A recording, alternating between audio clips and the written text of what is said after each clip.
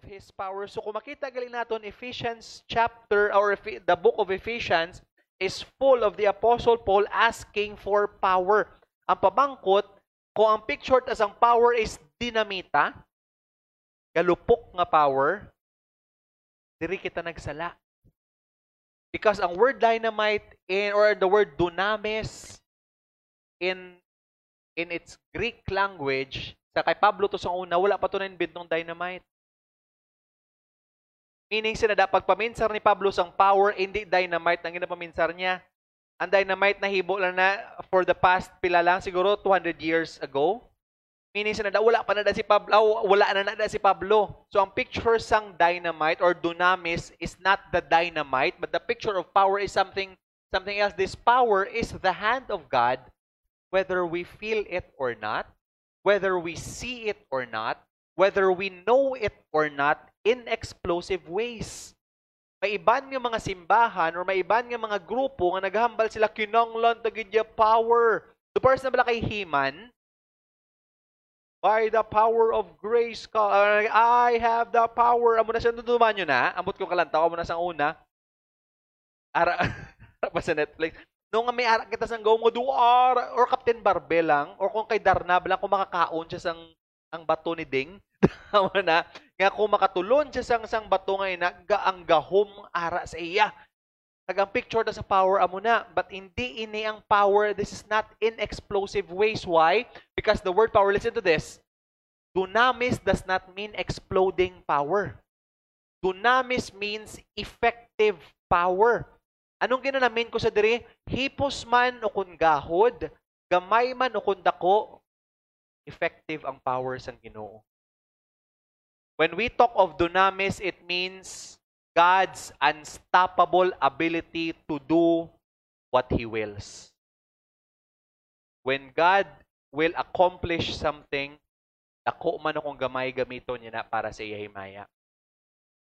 May mga butang sa kabuhi naton, hindi ta makita, nag-work na dagaling Ginoo.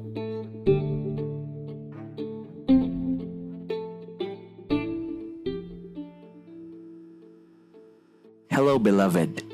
Today we will be listening to Sovereign Grace Ecclesia's series on Ephesians, All Things in Christ. I highly encourage you to really take note of everything we will be studying here so it will be clearer and more meaningful for us when we get to certain points as we navigate through the pages and lines of what most theologians would call as the most elegant of all Paul's writings. So sit back, get your Bibles ready, and open your heads and your hearts to receive by faith the authoritative and sufficient Word of God. Again, this is Ephesians, All Things in Christ. Solus Christus. So for some of us, it might be the first time that we have met with this person named Amaziah. And it is indeed possible nga ma-obey ikaw sa Ginoo pero tagipusoon mo wala da. Pwede gali, just like what Amaziah did in verse 2 of what we have read, and he did what was right in the eyes of the Lord, yet not with a whole heart. No, it is also possible that we are doing the things of God, but our hearts are not captured by God Himself. And this is why we do our best not to do our best apart from the Word of God. We do our best because we know that our hearts are enslaved by God Himself.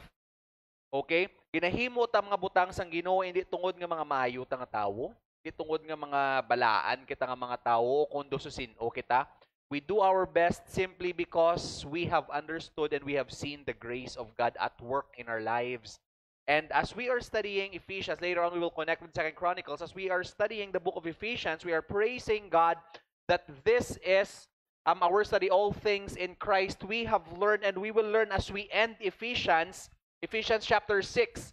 No? Nakita sa tunga-tunga actually nalapaw, nakita sa tunga-tunga sang tuig August na subong, and we are about to finish the first half of the book. We are praising God, not first 3 chapters manugtapos na next Sunday, matumbo na kita sa second part of the book, which is chapter 4.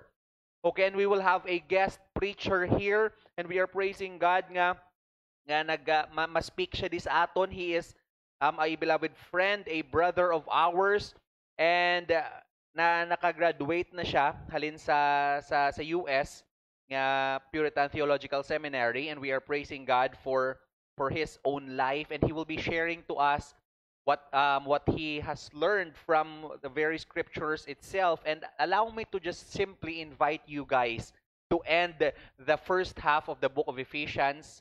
Let's all rise and let us read from our Bibles, Ephesians 3:14 to 21. So let us all honor the word of God and read chapter 3:14 to 21. Ready, go?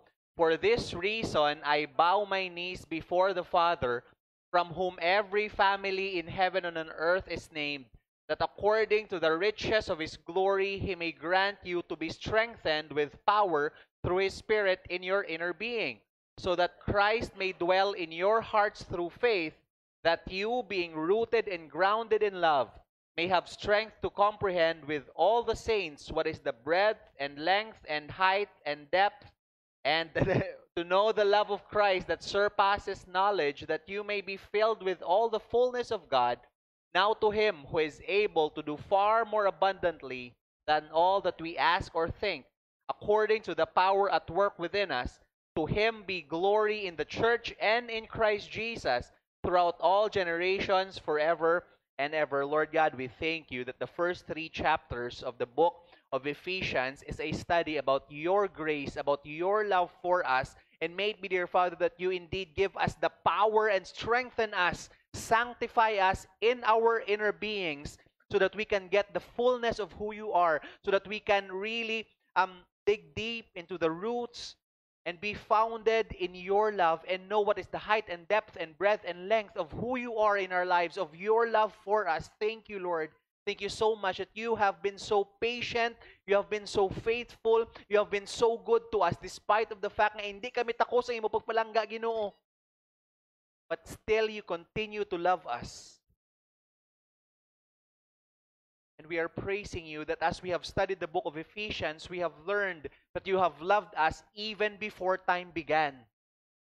Ginpalangga mo kami, gin-choose mo kami, naibutang ni mo kami kay Kristo. Kung yara kami kay Kristo, dear Father, ang imo pagpalangga sa amon, hindi maguntat. So right now, Lord God, please accept the gratitude from our hearts as we sing and as we say and as we listen to your word as our thank you for who you are and what you have done. Thank you, Lord. Thank you for your word. In Jesus' mighty name we pray. Amen and amen. How do we end Ephesians chapter 3? How do we end the first 3 chapters? We have learned na tun-an naton nga ang first 3 chapters talks about doctrine. Doktrina. So tutuod gili kung magtuon kita sang pulong sang Ginoo, it is almost always imperative. Naghambal ko almost always because there are some nga medyo nagasuli-suli. Pero maintindihan naton nga before kita mag-practice, before kita mag-apply, kinanglan nato na i-ground ang aton kaugalingon sa proper doctrines. Nga because everyone can apply. Buddhist ka man, atheist ka man, ano ka mang klase, relihiyon, pwede kay mo maayo nga binuhatan. Maski sino nga tao, pwede kay mo, maski halin sa amo to gani ako niya amigo, so halin sa presuhan, nagambal siya, pwede lang i-pray ka pamatay tao, mahimo lang ko na malukoy lang mga tao sa akon. Pwede lang iya kahimo mayong binuhatan, but unless you ground it in the love of God, unless you ground it in the grace, in the sovereign grace of God, it will amount to nothing. It will always amount to nothing unless you ground it sa kung ano ginahambal sa Ginoo. And now we come to this last 2 verses wherein the Apostle Paul now talks of what we call a doxology.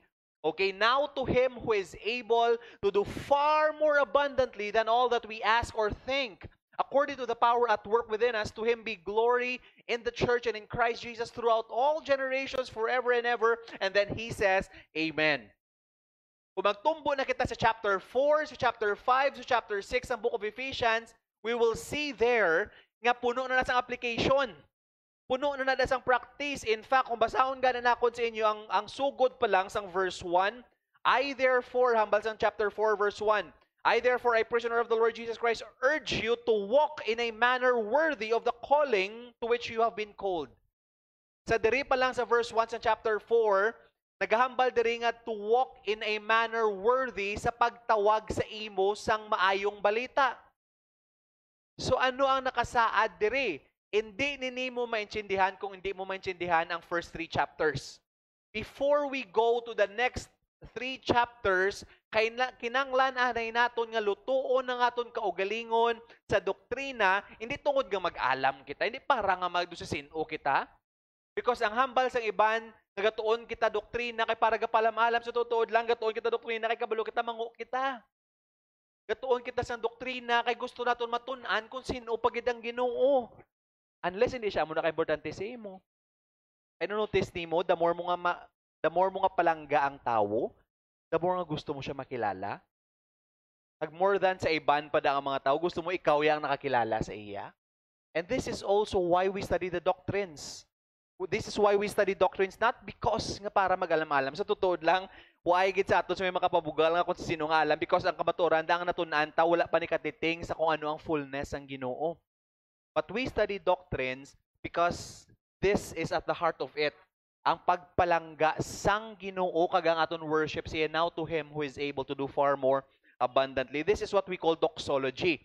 The Bible is full of doxologies. And the word doxology is very important. Ano ganing kanta nga doxology? Praise God from whom all blessings flow. Tsakto akong key. Hindi ko na magpadayon nung kay kataas. Na. So this talks about praises. Kung maganda doxology, this is important. It comes from 2 words, doxa, meaning glory, and logia or logos, meaning expressed in words. So kung magambal gali ikaw doxology, it means this is a form of expression of the glory of God in words. Meaning sa nada, gina-express nimo ang imo nga pagdayaw sa himaya sang Ginoo paagi sa words, paagi sa pagkanta, paagi sa paghambal. Hindi pwede nga mag-doxology ka nga gamamo ka lang na. Doxology is actually praises. Doxology is the goal of all doctrine and devotion. Why do we study doctrine? Why do we devote ourselves to learning? Why do we have and practice actually what we do? It's because of doxology. The goal is always doxology towards the worthy God. Towards God Himself. Meaning, kung mag-speak ikaw gali sa doxology, it simply means worship. This is our form of worship towards God expressed through words. This is our expression of worship kagina nga permiga kanta kita. Pwede lang gid gani nga magkagto kita diri, mamati lang kita sang pulong, no? But part of the beauty why God has actually instituted the church is for the people of God to sing praises towards Him together. This is our practice for heaven. Ano tayo siya na ninyo? Nga damo-damo tao gahambal, kagulang tao nimong pulong sang Ginoo, ang mga tao sa langit, ya kanta lang, ya worship. Kung amo na na yung paminsaro, baka kaboring sa langit. Kaboring, makanta-kanta lang. To what if be mabatian nila akong tingog? What if be sala akong ki, sa kadamo-damo to sang tao? So may isa ka tao, for example, why ko what if binaglibag ka lang da, so gintulok ka nila, pasalamat kita nga ang focus sa langit, hindi ang libag. Ang focus sa langit, ang God nga worthy dira. Kung ang paminsaron ta, heaven will be a place of doxology, it will be boring for those people who do not understand why we do what we do. It will be boring for people nga wala kabalo kung nga doxology. That is why kinahanglan ta doktrina. If we do not discipline ourselves to worship God, kung wala ta ginadisiplina ang kaugalingon ta nga magdayaw sa Ginoo diri pa lang sa kalibutan, heaven will be a place nga boring para sa aton. And we discipline ourselves through understanding doctrine, through understanding devotion. This is the goal of everything we do. Okay, amo ni siya ang goal sa tanan-tanan niya ginaubrata. Sa Psalm 29, this is also a form of doxology. Ascribe to the Lord, O heavenly beings. Ascribe to the Lord glory and strength. Ascribe to the Lord the glory due His name. Worship the Lord in the splendor of His holiness. So it is good for us to see that the entire picture of scriptures is a picture of people worshiping God Himself. Doxologies are sometimes interwoven. Okay? Nakabutan dira interwoven within the framework of doctrinal truth, almost like a breathing out of the truths breathed in. Ano ginanamin dire? Nga kung kita mismo ginasuyop ta ginhawa, ang kamatuoran sang Ginoo, normally ang nagagwa sa aton is worship. If ang oxygen nato ang kamatuoran sang Ginoo, ang pagpalangga sang Ginoo, ang bugay sang Ginoo, ang carbon dioxide ta is worship. Ang nagagwa mismo sa aton ang pagdayaw kag ang pagtutok mismo sa kung sino ang Ginoo. So, kung makita ninyo dire sa Jude, Jude is a book that is powerful. Gamay-gamay lang ng libro, iban sa inyo nakatuon sa book of Jude, nakahambal dira gani that we need to fight and to contend for the faith once delivered for the saints. We need to live in this very atmosphere nga protektahan ta ang doktrina nga ginbilin sang Ginoo sa aton. But at the end of the book of Jude, we see here nga hindi lang doktrina ang ginatun-an, because doctrines itself is not the end. Doctrine is not the end of itself. Doctrine merely points to what Jude here, now to Him who is able to keep you from stumbling and to present you blameless before the presence of His glory with great joy, to the only God, our Savior. Diri actually question in the book of Jude, which is doctrine, and si Jude, surprisingly, is the half-brother of Jesus. Just like James. Bata ni siya ni Maria.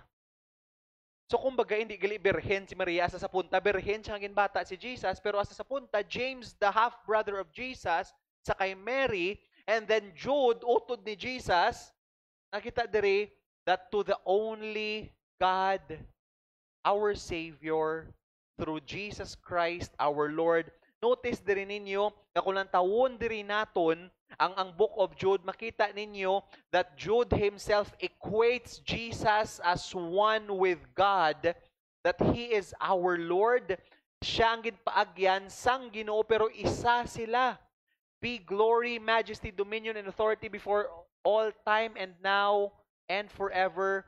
Amen. Meaning sa nada nga ang worship nga ginahatag naton sa kay God the Father is the same worship nga ginahatag pagid naton sa kay Jesus Christ our Lord. Kung lang taon nimo ang bilog nga Biblia, God Himself does not share His glory to another unless He is also God.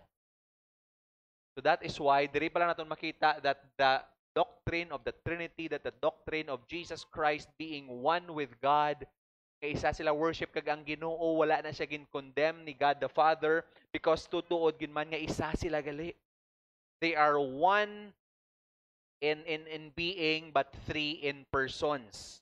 Okay, dapat halong kita. So ang Holy Spirit makita man diri nato, not just in the book of Jude, but also the Apostle Paul, kapilagid ni kasi Pablo duga katulala wala sa doctrine sa ginahambal niya sa book of Romans. In the book of Romans, the Apostle Paul was really, kung makita ninyo, ang book of Romans is just like studying a systematic book. Ang book of Romans is so specific nga kung magbasa ikaw nga wala ikaw nakapreparar, kag feeling mo dugabasa ka lang daily bread, hindi mo gid maintindihan ang book of Romans. Because the book of Romans needs scientific mind. Not scientific mind nga dapat kabalo ikaw sa mga laws of science. Ang ginanamin ko scientific mind, but a systematic mindset. Nakabalo ikaw ang ginplastad dra ni Pablo ang doktrina, pero sa chapter 11, the Apostle Paul simply pauses. Nga nag-pause siya because on Romans chapter 12, Paul will start now practice. Nga ano sa chapter 12, nakabutan, ano ganing Romans 12:1? Therefore, I beseech you, dear brethren, to offer your bodies as living sacrifice, holy and pleasing to God. So now, practice na siya 12, 13, 14, 15, 16. Before per may mabalda ni Pablo, may ara crucial, para man sa Ephesians, before magtumbo kita sa practice, there is what we call doxology. Ano hambalda ni Pablo sa doxology? Oh, the depth of the riches and wisdom and knowledge of God, how unsearchable are His judgments and how inscrutable His ways. For who has known the mind of the Lord? Or who has been His counselor? Or who has given a gift to Him, that He might be repaid? For from Him, and through Him, and to Him are all things. To Him be glory forever. Now this is doxology. Doxology because Paul is using words to speak the glory of God. doxeo or doxa and logos. He is speaking of a doxology. So makita ninyo, every time the church is about to grow, the Apostle Paul begins with doctrine, then doxology, then doing. First the head, then the heart, then the hands. So ang discipleship nga way actually sa scriptures is the entire man, the whole man, nga gina-shape sang kabilugan sa scriptures, nga gasugod siya sa imo ulo, gasung ka panulupsop sa imo tagipusoon, gasung ka kadto sa imo mga kamot. This is the ecclesia. This should be nga dapat amo kita sini. Kaya hindi lang ang pakara subong sa aton is that we focus only on one. May iban nga mga tao nga puro ulo lang. At so tinikal na lang kay kung magdako ang imo ulo, do katikalon gid man sa imo. Kung magdako naman may iba naman nga simbahan, nga dako ang tagipusoon lang, grabe ka emotional, puro feed sa emotions. So kung wala na sang emotions, do hindi ka na magsimba, ay hindi ko na feel si God eh. May iba na mga simbahan nga praise the Lord for them, nga ginagamit nila ila kamot, kagtantanan giho, giho, giho, giho. Without the head and the hearts, parehas man kay Amazaya. But then again, when God wants to grow His church, He shapes the church through His Word and through His Spirit and changes the head, the hearts, and the hands. Dapat ululupod sila. So kung ikaw gusto mong magtubo, hindi lang puro ulo, but updan sang tagipusoon, sang imo kamot. Amen? Dapat tanan-tanan. Amo na gani nga wala padali sa discipleship. Wala padali sa pagpatubo sang simbahan. Wala ko actually labot nga kung 3, 4, 5 ka tuig kita diri nga amo lang nigapong kadamo, wala ko problema basta matubo ka mo sa Ginoo kay kamo na bahala. So this is what we are. This is who we are. This is what we believe. Now we go to Ephesians 3:20-21. Now to Him who is able to do far more abundantly. Now this is the doxology of the Apostle Paul. It begins with now to Him. And this form of doxology is very important because the Apostle Paul, nagasugod siya sa chapter 3, ano gani sa verse 14, kaya ginabasanta, for this reason, I bow my knees there before the Father. So ano ang atmosphere sang pag-worship ni Apostle Pablo? He was, anong ginahimo ni Pablo samtang ginahambal niya ni? He was pleading before God. He was praying. So now, ang context gali sang iya nga doxology is in the form of prayer. So ang punta perme sang aton nga pangamuyo is ang pagdayaw sa Ginoo. This is why tampa ini sa aton nga kabuhi diri sa amo ni nga tiyempo kay normally, can you observe the prayers that you have in life? When was the last time you truly prayed? Normally, ang prayers naton is mas naga-intensify ang prayers ta kung may pangayoon ta sa Ginoo. Mas nagadalom ang pangamuyo ta once nga ara kita sa ital-ital sang kabuhi ta kung miara kita something nga ginapangayo sa Ginoo kinanglan tagid. Hindi man na sala because the Bible is also telling us to ask for daily bread from God. But when you read the scriptures, it always begins with God Himself. Our prayer should be God-centered. And if your prayer is not God-centered, it is impossible for you to understand the heart of doxology. Nga naghambal diri si Pablo, nga nagluluhod siya because on verse 16, naghambal diri si Pablo that according to the riches of His power, of His glory, He may grant you to be strengthened. Naghambal si Pablo, kinanglan ninyo kusog para pakusugon, pabakuron kamo sang Ginoo. Ang word na strengthened here is where we get the word energy. And strengthened with power, through His Spirit in your inner being. The word here, makita din natin sa verse 14 as sa verse 21, ang recurring word ni Pablo is ang word nga power.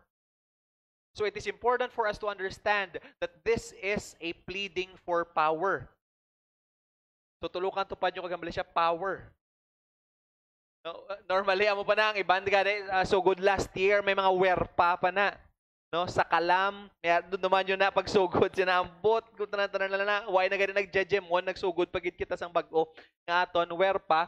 So more power, but this is a picture of what power is. So meaning sa verse 14, As sa verse 21, ang recurring diri, the atmosphere is in prayer, but the theme is power.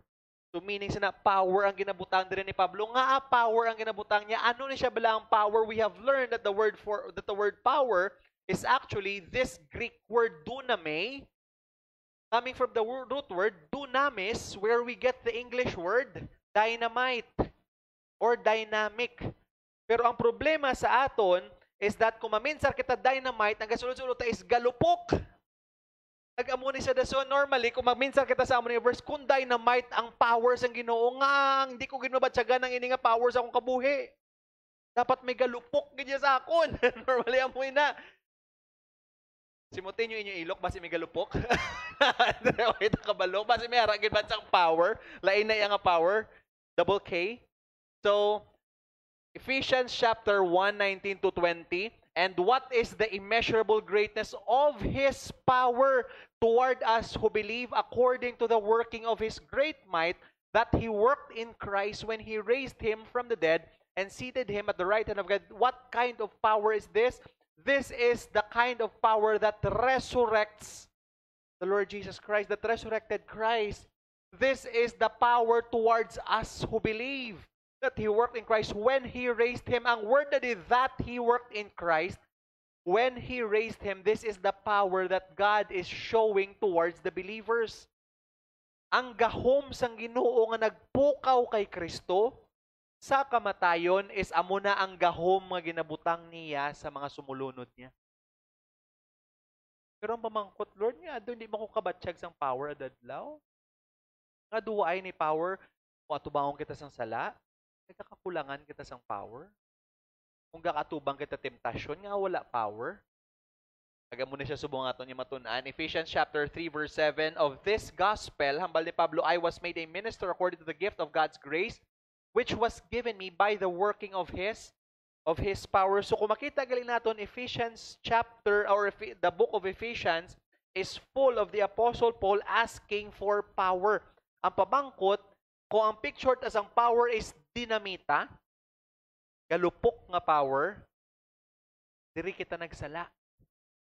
Because ang word dynamite or the word dunamis in its Greek language, sa kay Pablo to sa una, wala pa to na inbid ng dynamite.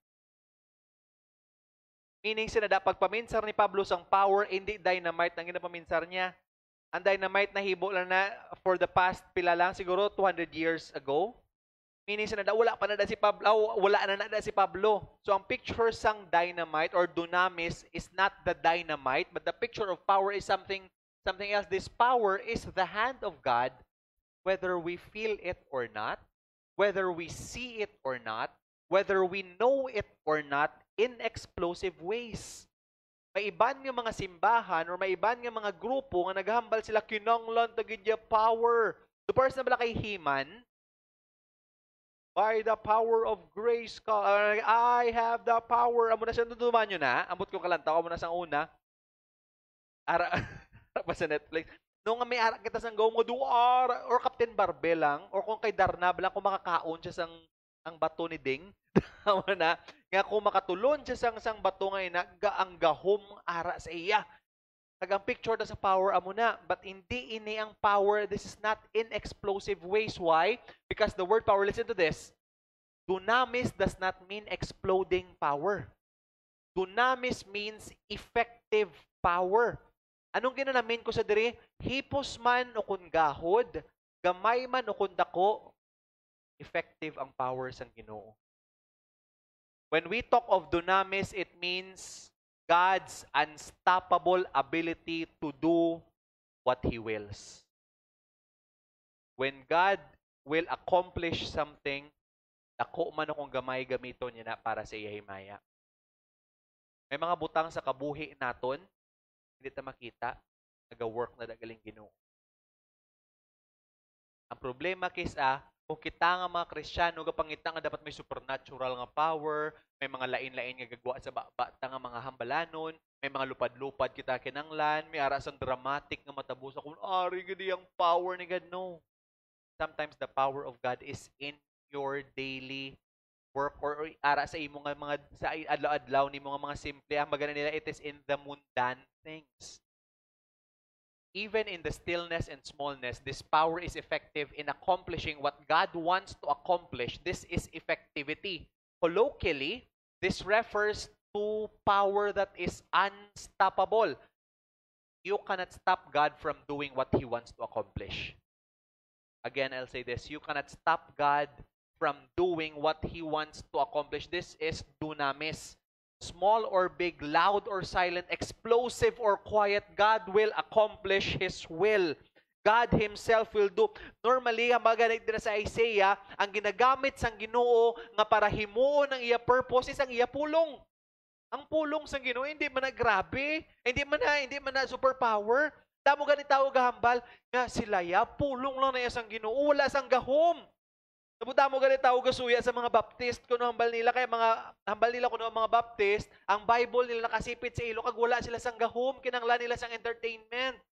Wala man na ng Holy Spirit. Wala man na sang saot-saot. Wala man na sang power. Pero ang power gali sa Bible hindi lang sa makita nimo nga grabe ang drama. Ang power gali sa scriptures is ang iya pulong kapanulupsop sa tao. So this is now something that we need to understand. This is what we call dunamis, the power of God to effectively do what He is, or that He wants to accomplish. Nga si Pablo, kapangita siya power. It's because the Ephesian churches were actually praying for Paul. Nagapangamuyo sila kay Pablo. Agsige nila pangamuyo kay Pablo. Anong hambal ni Pablo sila? Napriso ko di. So kung grabe ila pangamuyo kay Pablo, so napriso si Pablo, anong ila mabatyagan? They will lose heart. Lord, dugo pangamuyo mo kapatid. Nagtutun na sa aton. Damo kita ginapangamuyuan, yung do feeling tayo imposible. Wala, gitiyaga pa yung kakatabo. And this is what the Apostle Paul is trying to tell them. I know I am in prison. And I know that me in prison is something that might cause you to be discouraged. But ano hambal ni Pablo sa verse 13 in context? So I ask you not to lose heart over what I am suffering for you, which is. So now we see the context nga ginahambal ni Pablo kinanglan yung power because the Ephesian church is slowly losing power. The Ephesian church is slowly losing heart. And kung lang taon ni mo ang sitwasyon subong sa kalibutan, amo kita sining nakadulaan kita gana, nakadulaan kita kusog, magpadayon maging Kristiyano. Makita naton ang sa palibot ha. I tell you this, siguro in the next few months ang atakihon gid sa kalibutan ang simbahan. Siguro years from now we will see at the forefront of it all ang churches ang atakihon. Sugod pa lang ni. Hindi ko gusto mag-prophesy sa inyo kay base ibatuhon ko di kay false prophets, but this is the reality in scriptures that the church at the end of the days will be persecuted. Actually, even sa chimpo nila ni Pablo, gahambal siya, the churches will be persecuted as they will try to live godly lives. And actually, ang pinakahapos nga hindi kita pag-persecute is to simply compromise. Compromise with the world. Hindi ba lang magwali sang pulong sang Ginoo, sang mga sakit nga mga tinaga sa pulong sang Ginoo? I-try lang bala itik-itik ang tao para magdamo tadi. I-try lang bala itik-itik sila kag para mambal ay okay lang na love. I-try na bala maka hindi ka gid pag-persecute sa kalibutan. But hambal ni Pablo kag even ni Jesus Christ, blessed are you when you are persecuted. Hambal ni James actually, consider it pure joy, dear brothers, when you face trials. Ang word na nga trials is giving us a picture that during James's time, it was persecution. Hambal din ni James, you will be persecuted, but consider it pure joy, dear brothers. Ang problema sa aton, kay ginapalagyuhan ta actually ang persecution, kag ginalaot ta ang joy nga empty man lang gali. Hambal ni James, kag hambal ni Pablo, kag even hambal ni Jesus, kay ang word nga blessed is ang word nga happy. Ang true happiness or ang true joy, makita mo lang gali if nagasigi ka tindog sa pulong sang Ginoo, kag ginahimo mo ang will sang Ginoo, maski ang bilog nga kalibutan nagaatake sa imo. Hambal din ni Pablo, so I tell you not to lose heart. Amo na nga gambal si Pablo, I pray for power. Na power because you will need it. Kinanglan nimo kag nakon ang power, ang gahom. Nga, para mahimo ta kung ano ang gusto sa Dios. Di para sa aton lang. So, dunamis, let's all read it together. Ready, go? Dunamis is God's effective, not necessarily explosive, power to accomplish what He will. Sometimes it will be explosive. Si Martin Luther ang natabo sa iya because nagtindog siya sa pulong sang Ginoo, that was explosive. But not every day we meet Martin Luthers. Not every day mahimo ang ginahimo nila. But it is God's effective power to accomplish what God wills. So this I ask of you to please consider this. Si Apostle Pablo naghambal siya sa aton yung verse, now to Him. This is the beginning, now to Him. Ang focus natin, now to Him. When the Apostle Paul was teaching the Ephesian church the power of prayer or the power of doxology, it begins with to Him, now to Him. Amo ni siya ang sugod, hindi sa iban nga butang, kundi sa Ginoo gid masugod. Ang hambal ko ganin sa inyo, when Jesus taught His disciples to pray, it always begins with our Father. So kung hindi na magsugod sa Ginoo ang imo pangamuyo, your prayers will almost always be man-centered. So this I ask you, O Ecclesia, to start and begin your prayers and to really live out your lives as an amen to the glory of God. So now to Him, you need to know who this Him is. You need to understand who this God is. That is why unhealthy theology will always lead to unhealthy worship. Unhealthy theology will always lead to unhealthy worship. Nga mo ni si Pablo, naghambal siya, pagsugod niya sang iya doxology, now to Him, because he knows that those people in Ephesus understands who this God is. Pag-amuni ka na ang ginamba ko sa inyo to please exert all your effort to study who God is. Ang kamatuoran da uay man sa aton sang may utok nga may kapasidad nga matungkad gid kung sino ang Ginoo. But ara sa pulong niya kung sino dira, how are we spending our day-to-day lives? I know sako gid. Siguro sa aton most likely diri ang kasako, actually hindi ta gid hindi ta katungkad duga kalumusta kita sa kasako. So mabasa pa ta sa pulong sang Ginoo. But suli gali ako maghambal ang Word of God. Hambal sa Word of God, the more gani nga nagasako ka, the more pagid nga i-root mo imo nga kaugalingon sa pulong sang Ginoo. Meaning sinada, you will never truly find rest unless your souls are grounded in the Word of God. So may it be that we will root ourselves in the Word of God so that we will know the God of the Word. The Apostle Paul was clear with his worship because he was clear kung kay sino siya ga-worship. Now to Him. And ano na siyang now to Him? Now to Him who is able to do. Not just who God is, but what God can accomplish. Not just the person of God, but Paul also tells them what God can actually do, who is able to do. Hambal din ni Pablo, now focus kung anong maubra sang Ginoo. Kis aga kalimtan ta ni. Ay kis ayara lang sa ulo ta kung sino ang Ginoo, pero gakalimtan ta kung ano ang pwede maubra pagit sang Ginoo. And this is what the Apostle Paul is telling them. Surprisingly, the word able, waong ko ni kay medyo may ari ta disang plastada. Ang word nga able is actually very important because it comes from the Greek word dunamedu, from the root word dunamis gihapon. So halin siya gihapon sa word nga dunamis. Meaning sinada, God is able, God is effective, God will effectually do what He can do.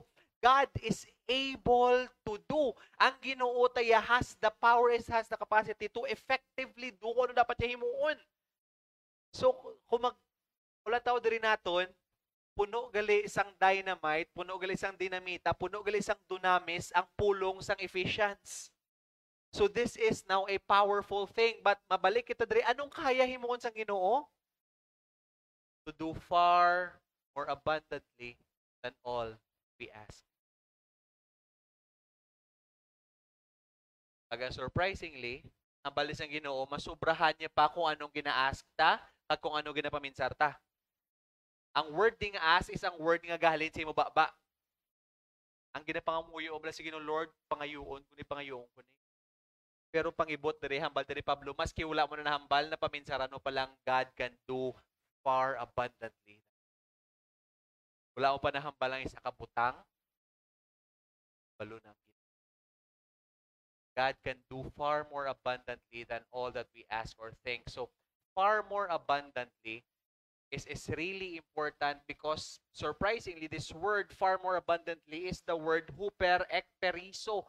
This is a weird word. Si Pablo actually na angin maghimo sa mga tinaga nga originally wala man sa Griego pero ginbutang tagpi-tagpi niya lang nga ang word nga huper ekperiso is important because this word, according to F.F. Bruce, is a magical word, something that according to F.F. Bruce, this is Paul's superlatives. Ang mga nga title ta subong is the God of superlatives. Nga superlatives, kung may superlative na si Pablo ginpasubrahan niya pagid. Kung may ara kita sa mga superlatives nga good, better, best, si Pablo ya may better than best. Yara pagid siya sobra pagid siya sa kung anong ginahimo niya. Hambal niya, this is inexhaustibly over and above. Sobra pa sa kung anong mapipinsaran ta. Pablo ka mo kung ano nung nami dire. Kaya ginahambalan ni Pablo ang mga Epeso nga kadulaan sila gana, kadulaan sila kusog. Nahambal ni Pablo, remember kung ano mahimo sa Ginoo. Remember nga kamo mismo, maski wala nyo pa nahambal sa iya, kabalo siya, kagkabalo siya kailan niyo, huper is above, ek is intensifying, meaning sinada, ga-add siya sang idea of exhaustlessness, meaning sinada, hindi mo siya ma-exhaust, hindi siya mahubsan. Kung may boundary sa aton, nga hambal ta gini istorya kita nga kung magtig-ang ikaw kag mahubsan ikaw sang tubig samtang tig anong guwa sa kanon? Samtang galuto pa? Lagdos. Ang area wala sa kalagdos-lagdos pero wala man gabasa. Wala man gabasa kanon. This is a picture of exhausted. You cannot exhaust this. And the word perisos is exceeding some number or measure over and above, more than necessary. So 3 root words and the 3 words are actually over and above. Grabe, grabe. Amo na siya ang word dire. So, ang huper eksperiso is the highest and most exhaustive form of comparison imaginable, and so means immeasurably more than, quite beyond all measure, infinitely more than. Si Pablo nga gingamit niya because the Apostle Paul needed to let the Ephesian church understand who their God is. Gusto ipabalo ni Pablo sa ila, amo na ang Ginoo nga gina-worship nyo. Amo na ang Ginoo nga ginadayaw nyo. Amo na ang Ginoo nga ginapangamuyuan nyo. God is able to do over and above what you can ask or think.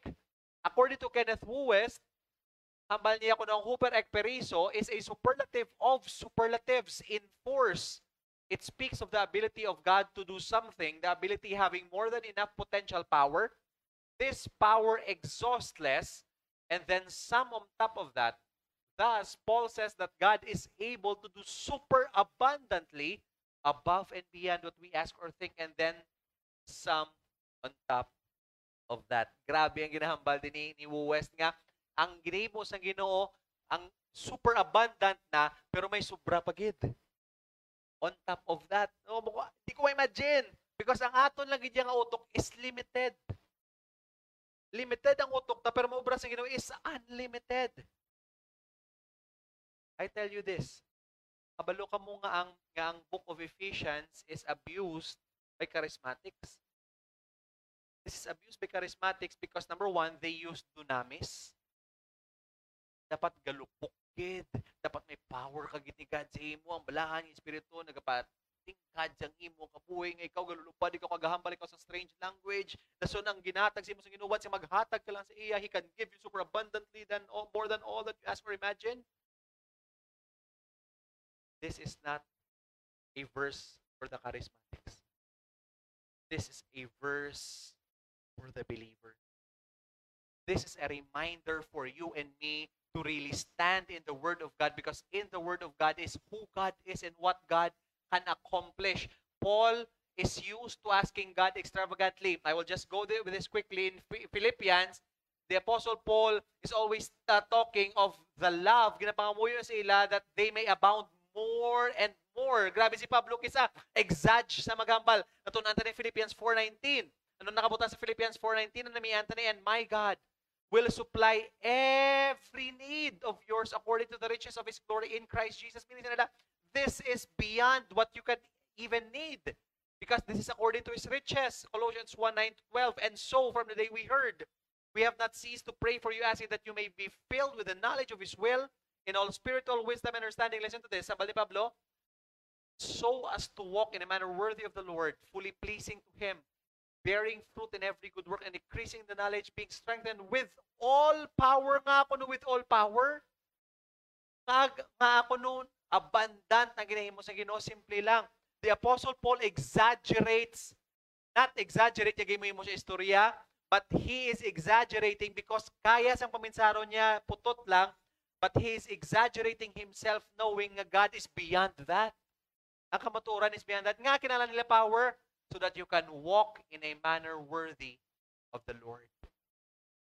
Kinanglan actually maintindihan ang gahom sa Ginoo sa aton nga kabuhi para mas maintindihan ta kung paano magkabuhi sa insakto. 1 Thessalonians 3:11-13. Now, our God and Father Himself and our Lord Jesus direct our way to you, and may the Lord make you increase and abound in love for one another. Again, this is a picture of abounding. So si Pablo, puno gid siya sa extravagance kaysa maghambal sa mga tao. Now maintindihan naton nga naghambal siya sa Ephesian church that you need to be full, you need to be abundant, you need to abound, and you need to understand that God Himself is abounding.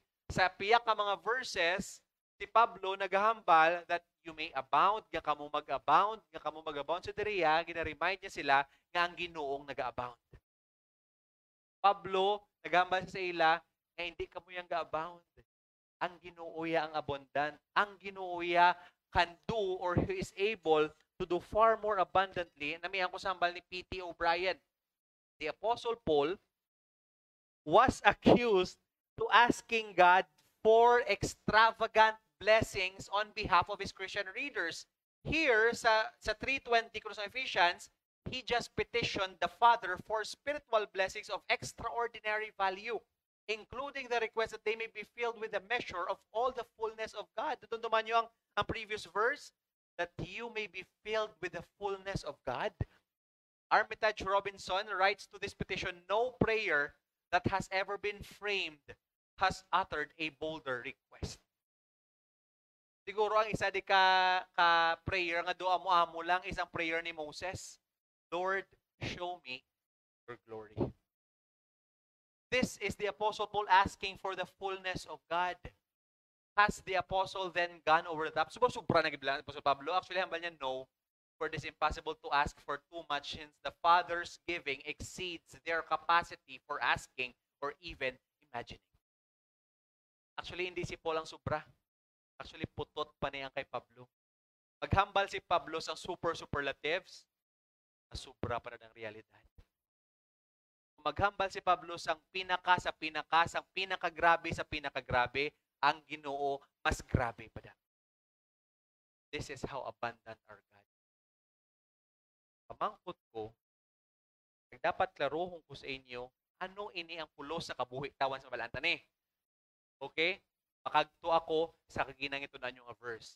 2 Chronicles, we have learned of Amaziah's double-heartedness. Okay? Sa 2 Chronicles kagina, natunan ninyo, nabasahan dira ninyo si Amaziah. Ano tayo nakabutang? Si Amaziah was a man, hambal din sa verse 2, masahong ko liwat sa inyo, and he did what was right in the eyes of the Lord, yet not with a whole heart. Paghambal diri sa verse nga yet not with a whole heart, the next verses illustrated kung ano ginhimo ni Amazaya. Ano na nakabutang? Naghambal si Amazaya nga magira sila sa isa ka nasyon. Pagira to nila, nag-arkila siya sa mga tinawo. Nunduman nyo da? May mga tao siya nga upod, pero nag-arkila pag siya sa 100,000 pag yung mga tao ang ginbayran niya. Ang sadya pa da, kapag bayad niya sa dito, may nag-abot nga man of God or prophet of God nga matya, hindi na pagdala. Ano sabat niya Amazaya? Ginbayran ko na to. Nunduman nyo da, katalawaan kisa ang ginasulat pa na sa Bible, no wala na lang. Pero ito ginabutang lang ganda yung realidad sa tutuod. Sa verse 7 to 9, but a man of God came to him, O king, do not let the army of Israel go with you, for the Lord is not with Israel, with all these Ephraimites. But go, act, and be strong for the battle. Why should you suppose that God will cast you down before the enemy? Nagbayad ka pa to. Ang ginuupod mo, for God has power to help or cast down. Listen to this, verse 9, and Amazaya said to the man of God, but what shall we do about the 100 talent? Kanugo, nagbayad na kami. I have given to the army. Ano sabat sang prophet of God, sang man of God? The Lord is able to give you. Now, this is the moment you forget that God is able, the moment you will trust on men. The moment you forget that God is able to do far more abundantly than you ever ask or think, the more you will start and begin to trust in your flesh. The more you will trust in your money. The more you will trust in your capacity. The more you will trust in your man-made power, wherein you will try to do and makapoy ka sa uli, malulod kasi ginulord nga mo ni. The point here of the Apostle Paul was that he was telling the Ephesians, yes, people will try to persecute you, but you are doing that because of the Lord, and the Lord is able to give you much more than that. The Lord, let's all read this together. Ready, go? The Lord is able to give you much more. The Lord is able to give you much more. I'll say this again. The Lord is able to give you much more. This is our problem. We forget this. And what happened to Amaziah because he has forgotten this? What happened to Amaziah was this. Amaziah did good things when he disposed of the brought. Yes, nag-obey siya sa word of God. But on the next verses, he succumbed to idolatry. Why? Because at the heart of all his acts was his unsatisfaction, or we can say his unbelief that God can give much more. Gagakadagdag kita sa we have forgotten that. Because we have forgotten that God can give us and is able to give us much more than this. Why? Nga gakadagdag kita mismo sa sala, kag sa unsatisfaction, or nga gakadagdag kita mismo sa idolatry, and we are given this capacity to see that in 2 Chronicles verse 25, this picture of Amaziah has forgotten that the Lord is able to give him much more. Beloved, listen to this. If God is not the very satisfaction of your hearts, idolatry will persist and slowly lord over your lives. This is why we say our God is able. Our God is able. Our God is really there and is enough and is more than enough. He is sufficient to supply all our needs and to supply the things that we need for power. Again, ang context na din dapat klaro. Dapat kabalo kita ang meaning sang power. Okay? Ang meaning sang power is God is accomplishing what He wants through us. Nga kinalanta ni mabalaan, it's because ang reality dire is that we don't always experience explosions in life. Haba kung gani kagina. Nga away ang powers ang Ginoo sa aton. Nga grabe ang pangamuyo ko. Lord, nga duway ka mangga supply. Notice nyo na.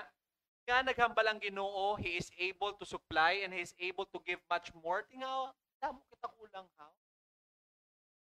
Nga ang realidad, the more pagani kita kisa ka palapit sa Ginoo, the more kita mo problema ta. Nga akong the more kita kahimo sa mga lubrahon sa Ginoo, mas gadamo kang magadamo ang buka ta sa kabuhi. Pag God is able, nga mo ni. This is an understanding nga mas maintindihan ta pagid ko makita ta kung ano ang ginanamin ni Pablo. It might sound so weak because this power now to him who is able to do far more abundantly than all that we ask or think.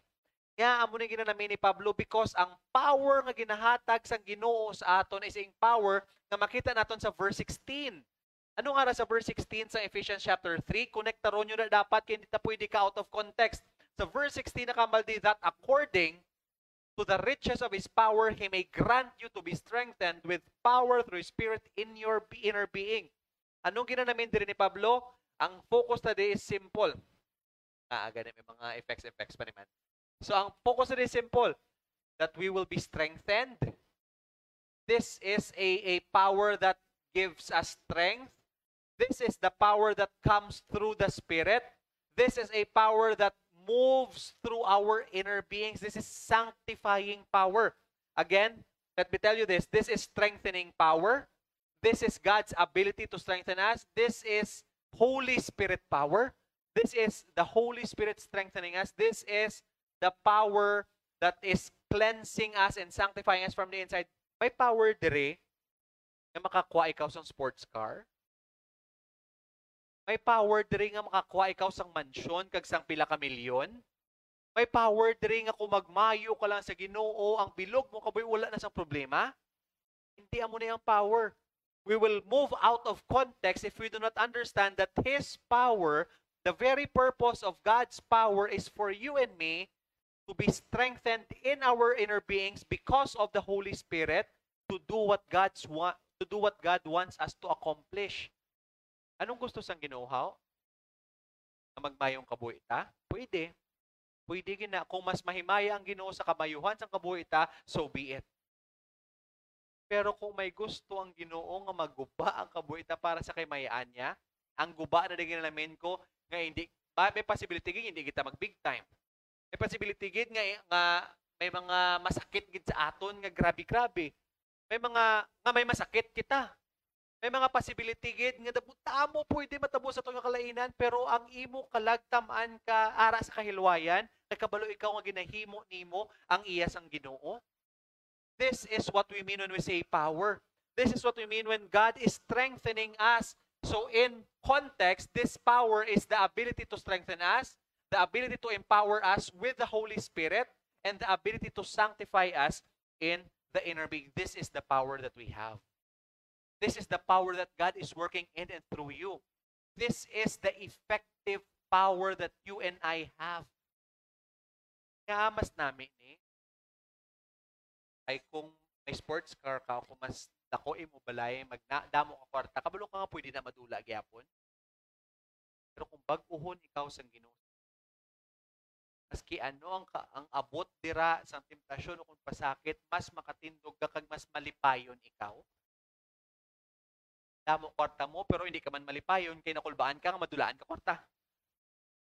Huwag ka man gibituod sang masakit pero nakulbaan ka may maabot ni masakit.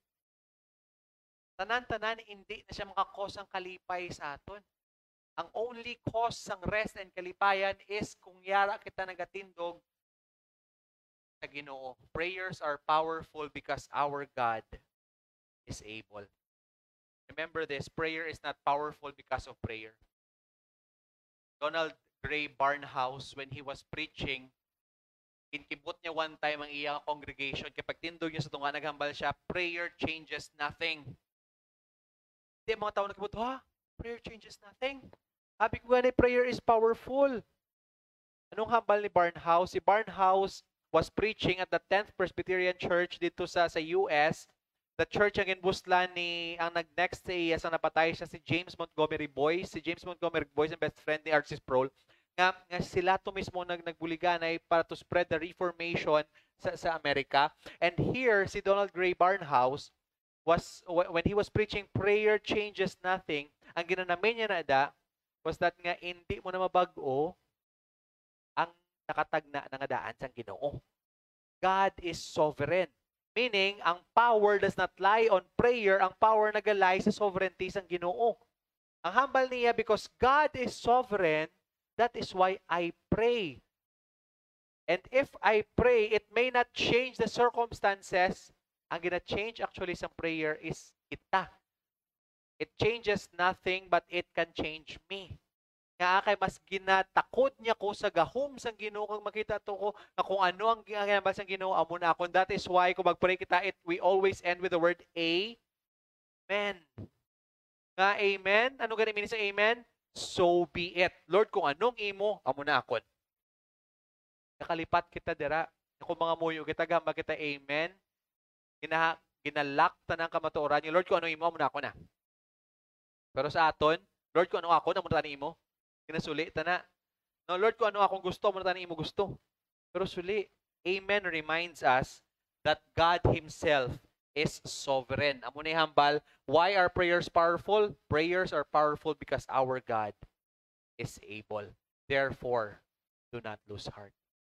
This is why the Apostle Paul was clear. When you see the scriptures in context, mas malipay ikaw nga ang pulong gali sang Ginoo is taman ka powerful to change us from the inside than all we ask or think according once again to the power. Again, si Pablo gingamit naman ng power. The word here for power is the word dunamis at work within us. So this is now effective power. So as we begin to see it here, nakita diri naton nga ang pamangkot ko diri in conclusion sa aton nga pagtuon gid this Holy Spirit power sanctifies and strengthens us. So what? So we can live for the glory of God as the ecclesia of Christ throughout all generations. Nga namba ko na, because at the heart of true prayer is the glory of God. Nga ako mga muyo, kita nga may mga iban nga pangamuyo nga hindi pagsabton sang Ginoo. Na sumamba kita, Lord, abi ko able ka. Nga why to gitsabat sang Ginoo? Ay hindi na makahimaya sa iya. Gets nyo lang? Ini sinada, kada pangamuyo perme, hindi, kagbasulon mo lang gidya ang Ginoo kung hindi mo matsindihan nga ang pangamuyo gali para sa himaya sa Ginoo. To Him who is able, to Him be glory. Ang pagplastar diri ni Pablo is, nanotice nyo na nga ang kabilugan diri sang prayer ni Pablo, this is not the conclusion to the prayer of Paul. This is the conclusion to the first 3 chapters of the book of Ephesians. Ano nakabutang sa first chapter? Blessed be the God and Father of our Lord Jesus Christ, who has blessed us in Himself in the heavenly places in Christ Jesus. Meaning sinada, blessed be God the Father. Nga, bless mo ang Ginoo because of His grace. Because of His sovereign grace, nga ginpili niya ta even before time began. Anong hambal na ni Pablo da? This is all to the praise of His glorious grace. So ang purpose gali nga aga pangamuyo kita sa Ginoo is para himayaw ng ngalan niya. Kung malimtan ta nga mo nga pangamuyo, malimtan ta kung ano ang tutuod niya ginanamin sa prayer. To Him be glory, the church.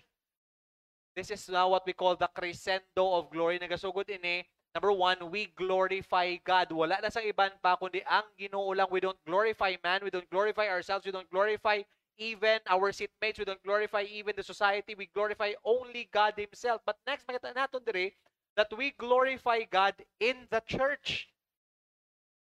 To Him be glory in the church. Ang punto na ni Pablo is when God glorifies Himself in the world, He glorifies Himself in the church first. In the church. Because kung gusto sang Ginoo mapakitang iya bugay sa kalibutan, ano ginahambal niya? Tulukan yung simbahan.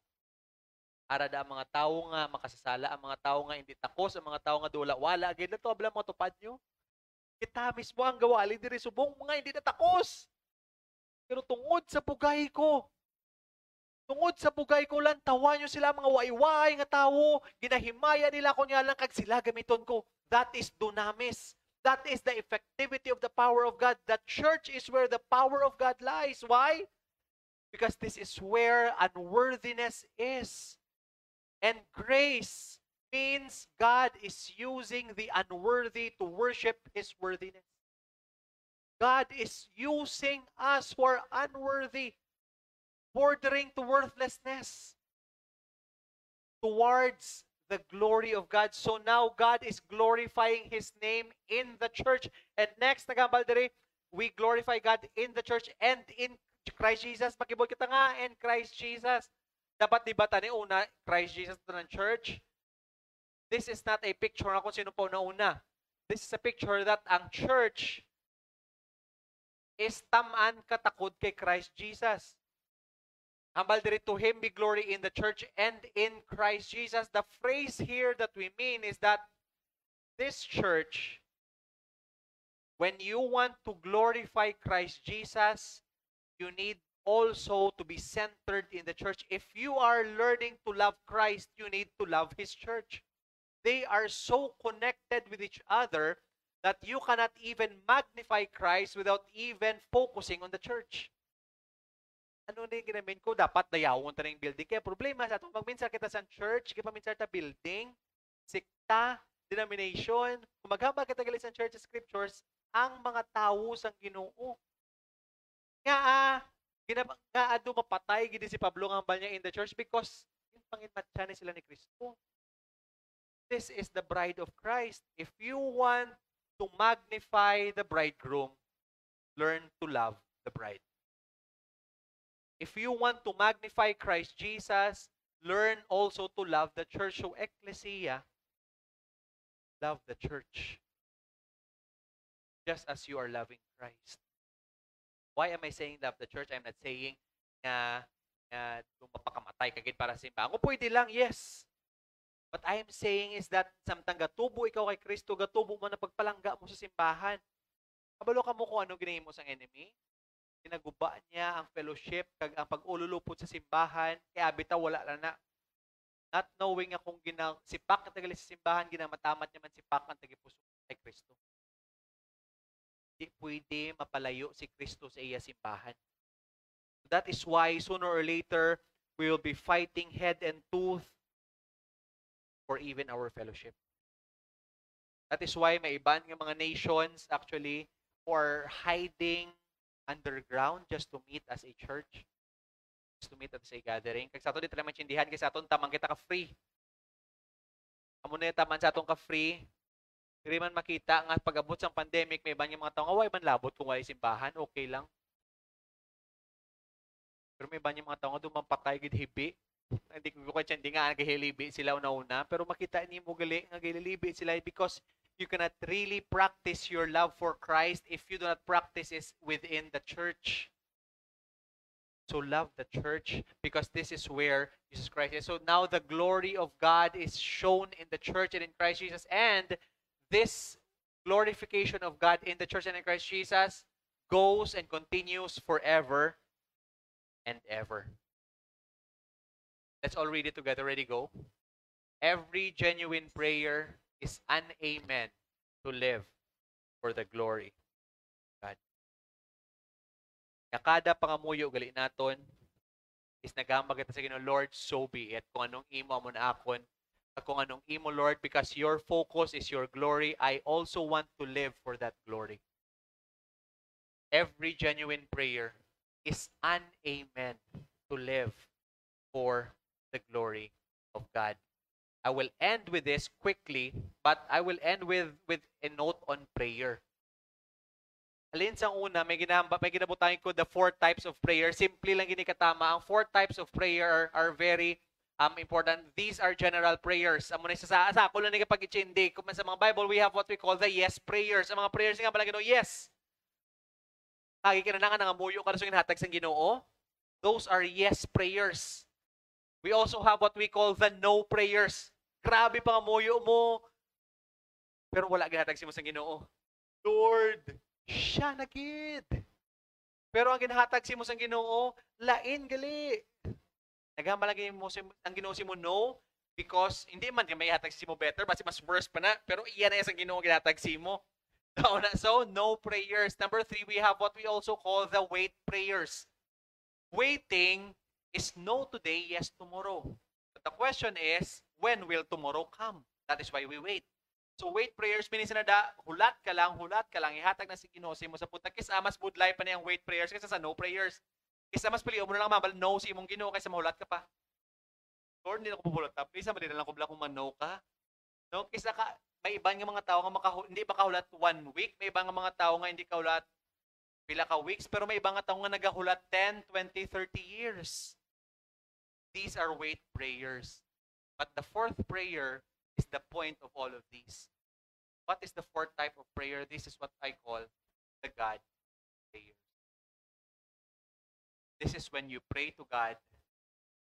God might give something to us. God might not give something to us. God might give us something to wait for. But at the bottom of it, God is giving Himself. Ang pangamuyo, ang ginpangamuyo mo sa Ginoo, pero masupra pang hinatag niya, kinhatag niyang iya ka o galingon sa iyo. This is what I call the God prayers. This is what the Apostle Paul has been praying for. For this reason, I bow my knees before the Father, from whom every family in heaven and earth, that according to the riches of His glory, He may grant you to be strengthened with power through His Spirit in your inner being. Nga kinanglan kay isanctify sang Ginoo, so that Christ may dwell in your hearts through faith, that you, being rooted and grounded in love, may have the strength to comprehend with all the saints what is the breadth and length and height and depth. The context here of verse 17 is that nga gina-sanctify kita sang Ginoo para madwell kita sa love, and the more kita madwell sa love, He will live in our hearts. This is not Lasallian prayer, Jesus Christ live Jesus in our hearts. So ang point na day is that nga Jesus Christ is dwelling in our hearts if we are rooted and grounded in love. Paano ito ni Mahambal? It's because in the context of community, nagapalanggaanay kita knowing the breadth and length and height and depth. Ang pagpalangga sa Ginoo ito ang pagkikita kung paano magpalangga sa isa kag isa. Pag the more kita magpalangga sa isa kag isa, the more kita makita nga grabe giling pagpalangga sa Ginoo kag ari gid si Kristo pud sa aton. Pag next sining nga verse ano ginambal din ni Pablo, and to know the love of Christ that surpasses knowledge, that you may be filled with all the fullness of God. This is God prayer. This is a type of prayer wherein the Apostle Paul is telling me, Lord, more than anything else, I want the fullness of you.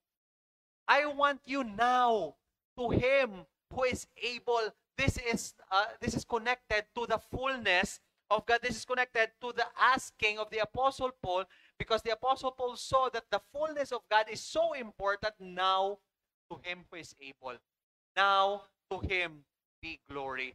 This is at the heart of why we do what we do. Every prayer that we have, every petition that we have for God should be God-centered. And not just God-centered, it should be a preparation in our hearts that God Himself in all His fullness will dwell here in Christ. Amo na ang gina-sanctify ka sang Ginoo.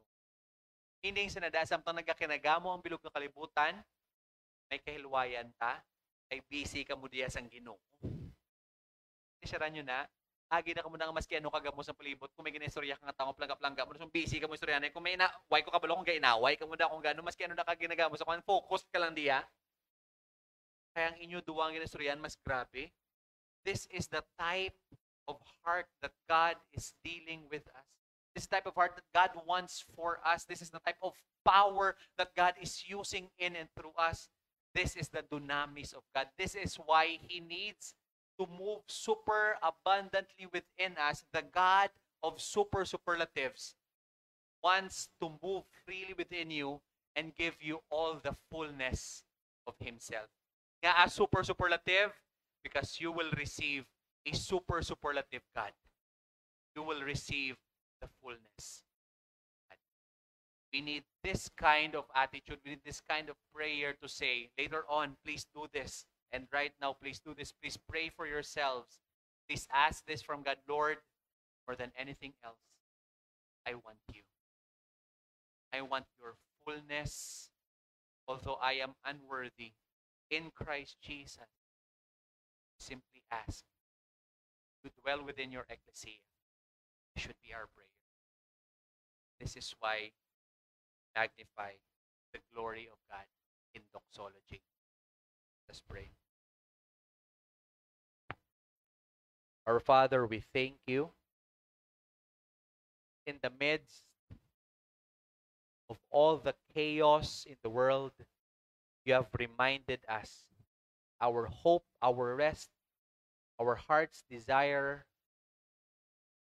our prayers are centered upon who you are and upon what you can do. that you are our God who is able to do far more abundantly, exceedingly, beyond, over and beyond everything that we can ask or think, in accordance to the power that you are working within us, power that has raised Christ from the power that has effectively grown your church, the power that has effectively magnified your glory in the midst of your people and through your people, the entire world. We are so excited on what you will do through your ecclesia. Give us the grace, but may this grace be the root of all our strengths. May you strengthen us, that as we move forward for your glory and honor's sake, in spite of the fact that persecutions and pains and trials will come our way, we will stand our ground because your strength is enough, because you are enough. O Lord, you are able to give us far more we think and ask, because you are giving yourself. Your Son's name.